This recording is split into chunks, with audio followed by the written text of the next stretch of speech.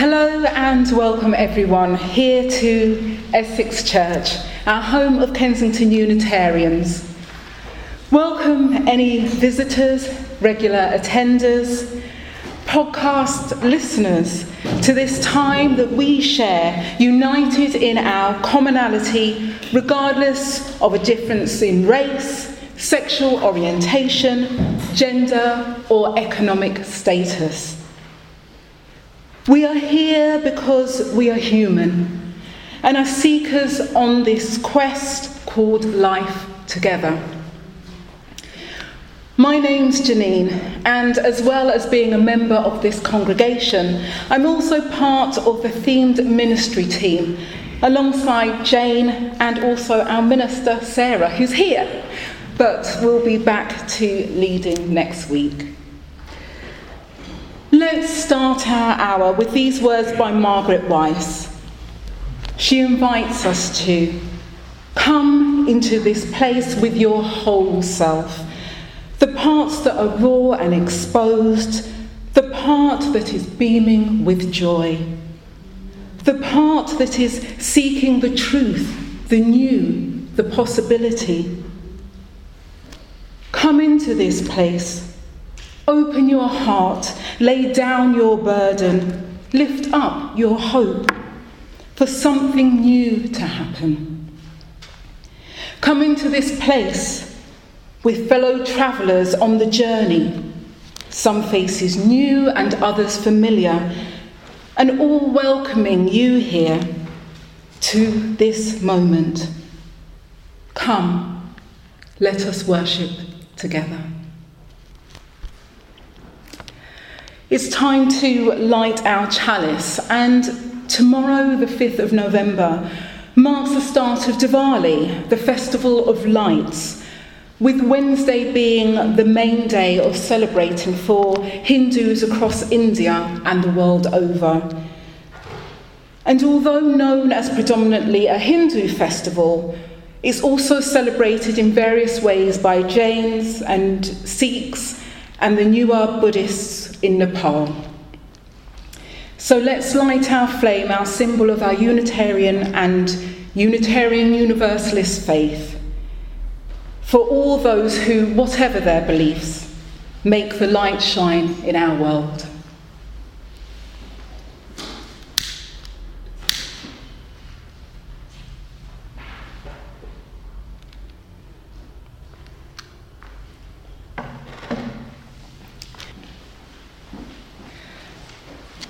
We have a story now for the children and for everybody else, and highlights that we are often asked to play our part in the process of creating peace.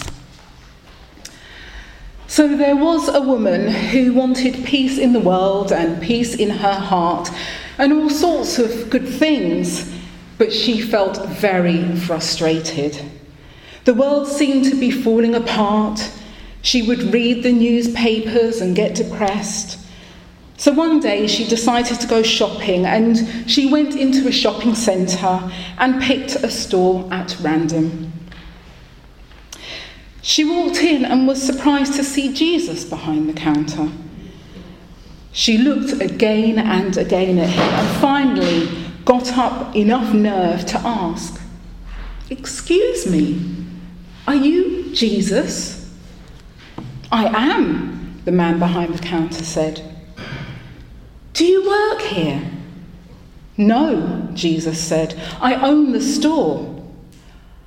"Oh, what do you sell in here?" the woman asked. "Just about anything," he replied. "Anything?" the woman said. "Yes, anything you want. What do you want?" She said, "I don't know." "Well," Jesus said, "feel free to walk up and down the aisles, make a list, see what you fancy, and then come back and we'll see what we can do for you." So she did just that.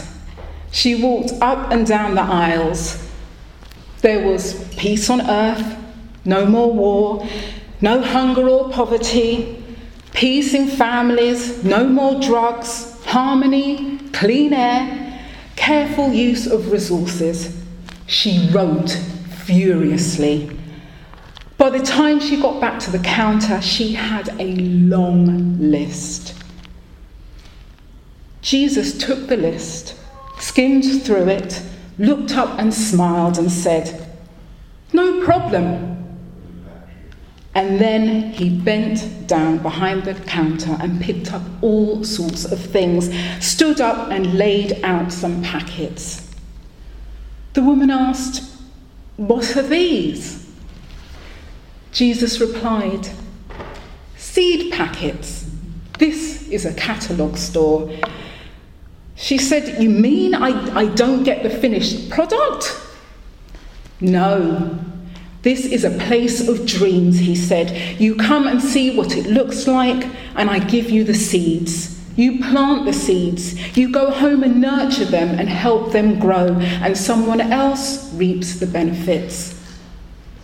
"Oh," she said, sounding quite surprised. And with that, she left the store without buying a thing. And I wonder what you, I, or any of us would have done in her place. So now it is time for the children to go for their own programme.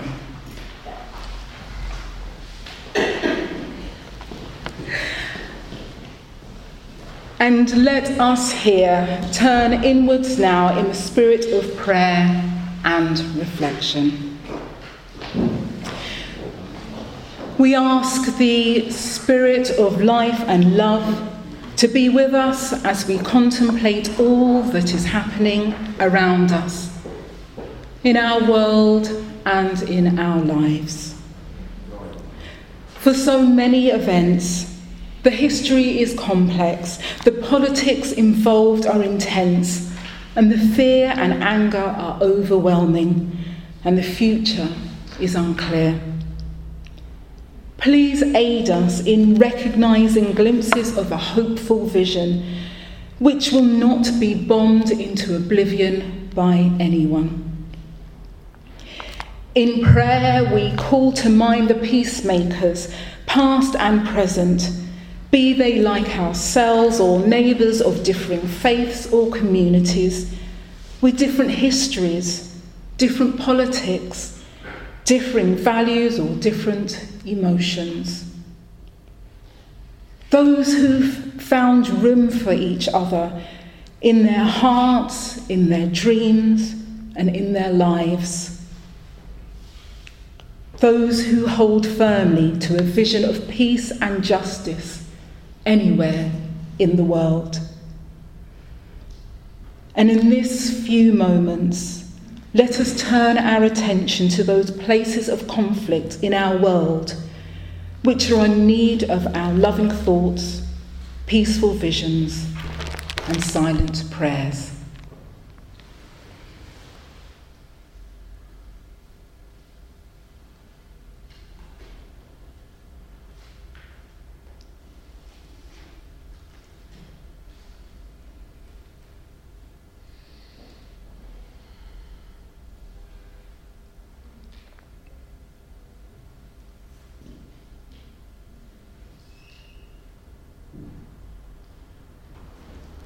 Spirit of compassion and care, be present with all who are suffering terribly the effects of violence.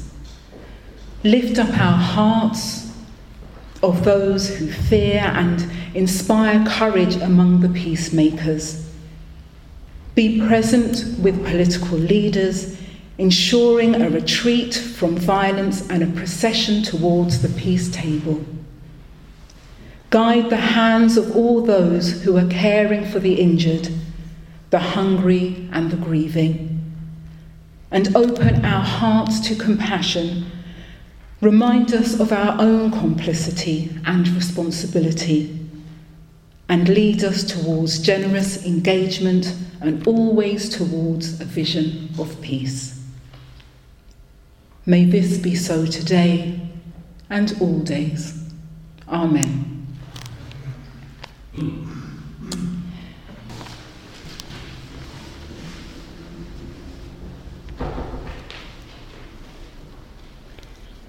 There is no such thing as a lasting peace, a tranquility that will persist forever, a final resting place for the lion and the lamb.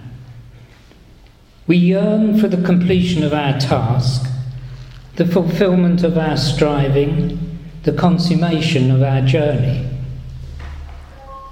And this longing sows the seeds of our defeat. We aspire to solve conflicts. We ache to be done with the hard work of life. We pine for the day in which an everlasting peace prevails. In believing that the purpose of a peace movement lies in securing an outcome, in reaching an amicable conclusion, in attaining a serene world, we assure our own frustration, our own futility, and ultimately our own failure.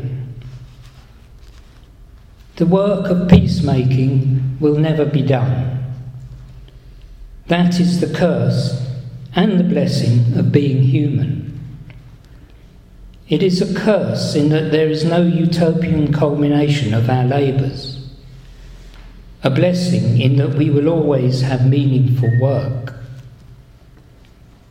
The peacemaker is like Sisyphus, whom the gods condemned to an eternal life of pushing a boulder up a hill, only to see it roll back down again in an endless cycle of apparent futility. How could Sisyphus endure such a fate? I've asked my students and their answers were revealing. Some students supposed that there was always hope, a hope that the gods would relent, that peace would finally come to Sisyphus and perhaps to us. A particularly creative student suggested that over time the rolling of the boulder would erode the hill, so that eventually the labour of Sisyphus would be complete. Maybe as we roll the boulder of peace in every generation, the hill of hate is worn down. But I believe that the most compelling answer came from those students who understood that a sense of futility comes from the belief that we rightfully expect to see the fruits of our labour. We forget that virtue lies in the doing of good works, not in the completing of our task. Maybe Sisyphus will never recover the graces of the gods. Maybe the hill will never be worn down. But if we can authentically and deeply engage in our labours, if we roll the boulder of peace because it is what we are called to do, if the measure of our work is its capacity to shape who we are, we can go on pushing. And if in the course of our labours the hill of hate is eroded, that will be a beautiful thing, a very beautiful thing. But as much as we hope that peacemaking will replace warmongering, as much as we hope to live at a critical point in human history, as much as we dream of a glorious conversion of society, we must understand that while epiphanies may change souls, they rarely change the world.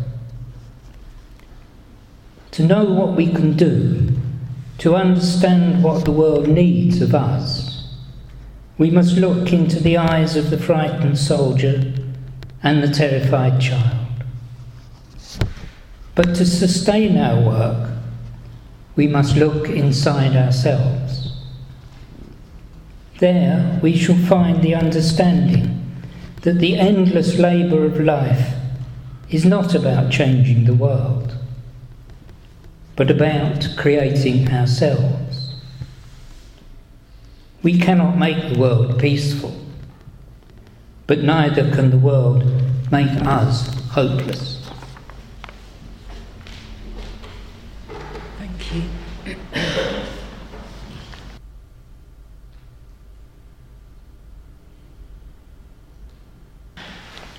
Our theme for this November is peace, and we'll be covering it from different angles over the month. Today, as there's so much war raging across our world and in our personal lives and communities, conflicts are so often dealt with by violent means and methods. We'll be looking at some alternatives. This might be a slightly longer address than we're used to. There are so many ideas I wanted to pack in. I had to really rein myself back. But I'm sure my hope is that you'll take something from it. The roots of violence are so deeply embedded within our society, from physical discipline of children. Many of you may have been brought up with a clip round the ear or a slap to bring you into line, to violent computer games and films. They often top the rankings by outselling other genres of films and games, and continuous displays of violence streamed on our news channels. We're surrounded consciously and unconsciously by a steady diet of violence. So when we encounter conflict in our own lives, either as individuals or a community, it can be a challenge for some of us to know where to start in finding alternatives and different strategies to resolve conflicts without resorting to society's default position of solving things through violent means. Fortunately, though, there have been people throughout history who have chosen non-violence as a way to create change in their societies and situations and to negotiate effective long-term solutions. Author Gene Sharp was a retired professor and political science and founded the Albert Einstein Institution, a non-profit organisation dedicated to advancing the study of non-violent action. His definition of non-violent action being this: non-violent action, also sometimes referred to as people power, political defiance and non-violent struggle, is a technique of action for applying power in a conflict by using symbolic protests, non-cooperation and defiance, but not physical violence. It is a technique, therefore. Non-violent action is not passive. It is not inaction. Non-violent action is action that is non-violent. In his book, How Non-Violent Struggle Works, and also on his organisation's website, he described over 200 methods of non-violent action, and these are classified into 3 groups. They are protest and persuasion, non-cooperation, and lastly, non-violent intervention. In some ways, I think of them as pathways of peace, and I'll give some examples from each group as I understand them. And as I do, you might notice the methods that you've engaged in the past, or consider ones you might try if the need arises. So firstly, protest and persuasion. Over the next week, you'll no doubt see many people wearing white poppies, which were created by the Cooperative Women's Guild in 1933. And they're worn instead of the red poppy, which only remembers the military. The white poppy shows remembrance of all victims of war, civilians as well as those who fought in the war. And it also shows that the wearer is committed to peace. So wearing symbols is part of protest. Petitioning. is something which, although has been used for a long time, has really been transformed in the digital age, with organisations such as 38 Degrees and Change.org creating online petition platforms, making it easier for people to get involved. Even the government have their own petition website, stating that with 10,000 signatures, there'll be a response from them. And with 100,000 signatures, the petition will be considered for debate in Parliament. So that's petitioning. Protests take different forms by gathering, marching, or walking, and go back years. Crowds actually gathered for a peace rally in Trafalgar Square 2 days before Britain declared war on Germany in 1914, with over 10,000 people reportedly in attendance. And it was one of several protests organised across the UK. It didn't stop the war, but those attending felt that they were making their views known. And even having parades and carnivals organised by marginalised groups such as LGBT pride parades and Notting Hill Carnival show creative ways that groups can and do change the often hostile culture surrounding them. So that's a few from the first group. The second group is non-cooperation. Gandhi's Salt March to Dandi, India in 1835 was a non-violent protest against the British salt monopoly by using tax resistance due to the high taxation of salt, which hadn't been in effect before British rule, and it was adversely affecting millions of Indian people. The march drew worldwide attention and was an important step in undermining the British hold on India. Refusing to comply has also come up in wars too. A conscientious objector is someone who's claimed the right to refuse to perform military service on the grounds of freedom of thought, conscience, or religion. A recent film, which some of you might have seen, called Hacksaw Ridge, is a biographical war drama about Desmond Doss, who refused to carry a weapon or even kill an enemy soldier due to being a Seventh-day Adventist. During his time serving as a combat medic in World War II. But throughout his time, he saved many lives, carrying fellow wounded soldiers to safety, and is the first American conscientious objector to receive a Medal of Honor. So there are different ways to get medals other than killing.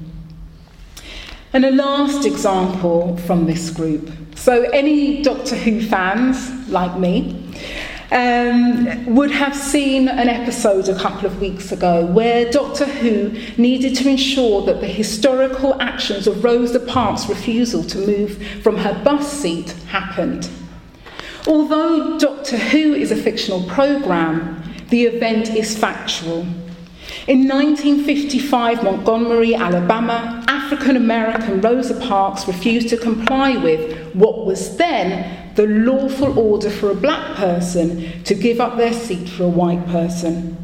She was arrested for civil disobedience, but her actions played a pivotal role in the start of the bus company boycott and civil rights movement, with leaders such as Martin Luther King Jr. calling for non-violent routes to a change in society, and eventually legal segregation in America was abolished.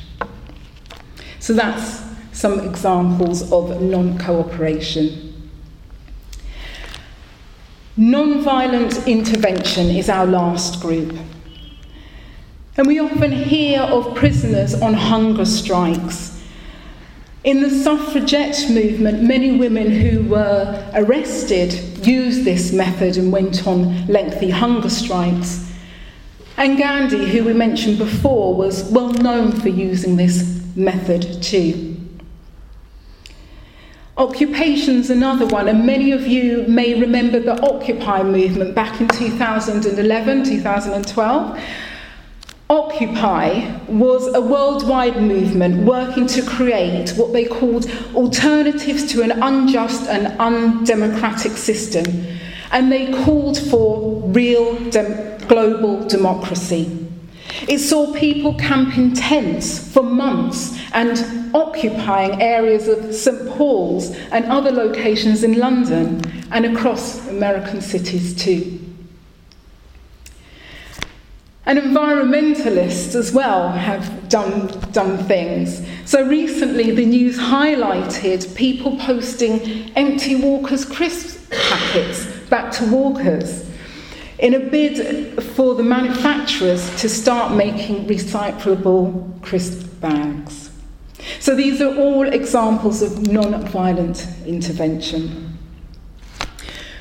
From the few examples I've mentioned, some people are still seeking just solutions to the same or similar issues, decades or even centuries later. The desire for a peaceful world by more peaceful means can seem at times to be futile. But Geoffrey Lockwood's reading, which we heard earlier, points out that peace is ongoing work. He says, if we can authentically and deeply engage in our labours, if we roll the boulder of peace because it is what we are called to do, if the measure of our work is its capacity to shape who we are, we can go on pushing. And if in the course of our labours the hill of hate is eroded, that will be a beautiful thing, a very beautiful thing.